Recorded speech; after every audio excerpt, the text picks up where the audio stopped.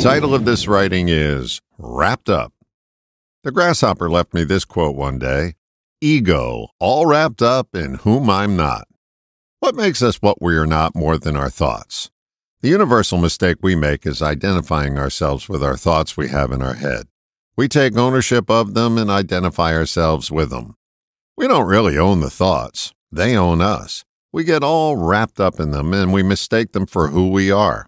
Because you're thinking you are this or that doesn't mean that you really are this or that. You just think you are. Being bound by your thoughts and taking your identity from them is the ego at work. Because if you discover that you're not your thoughts, the shackles unlock and the ego begins to die. A fate worse than death itself for your ego. Your ego-driven mind will do everything in its power to stay alive and keep you believing in the illusion that you are your thoughts.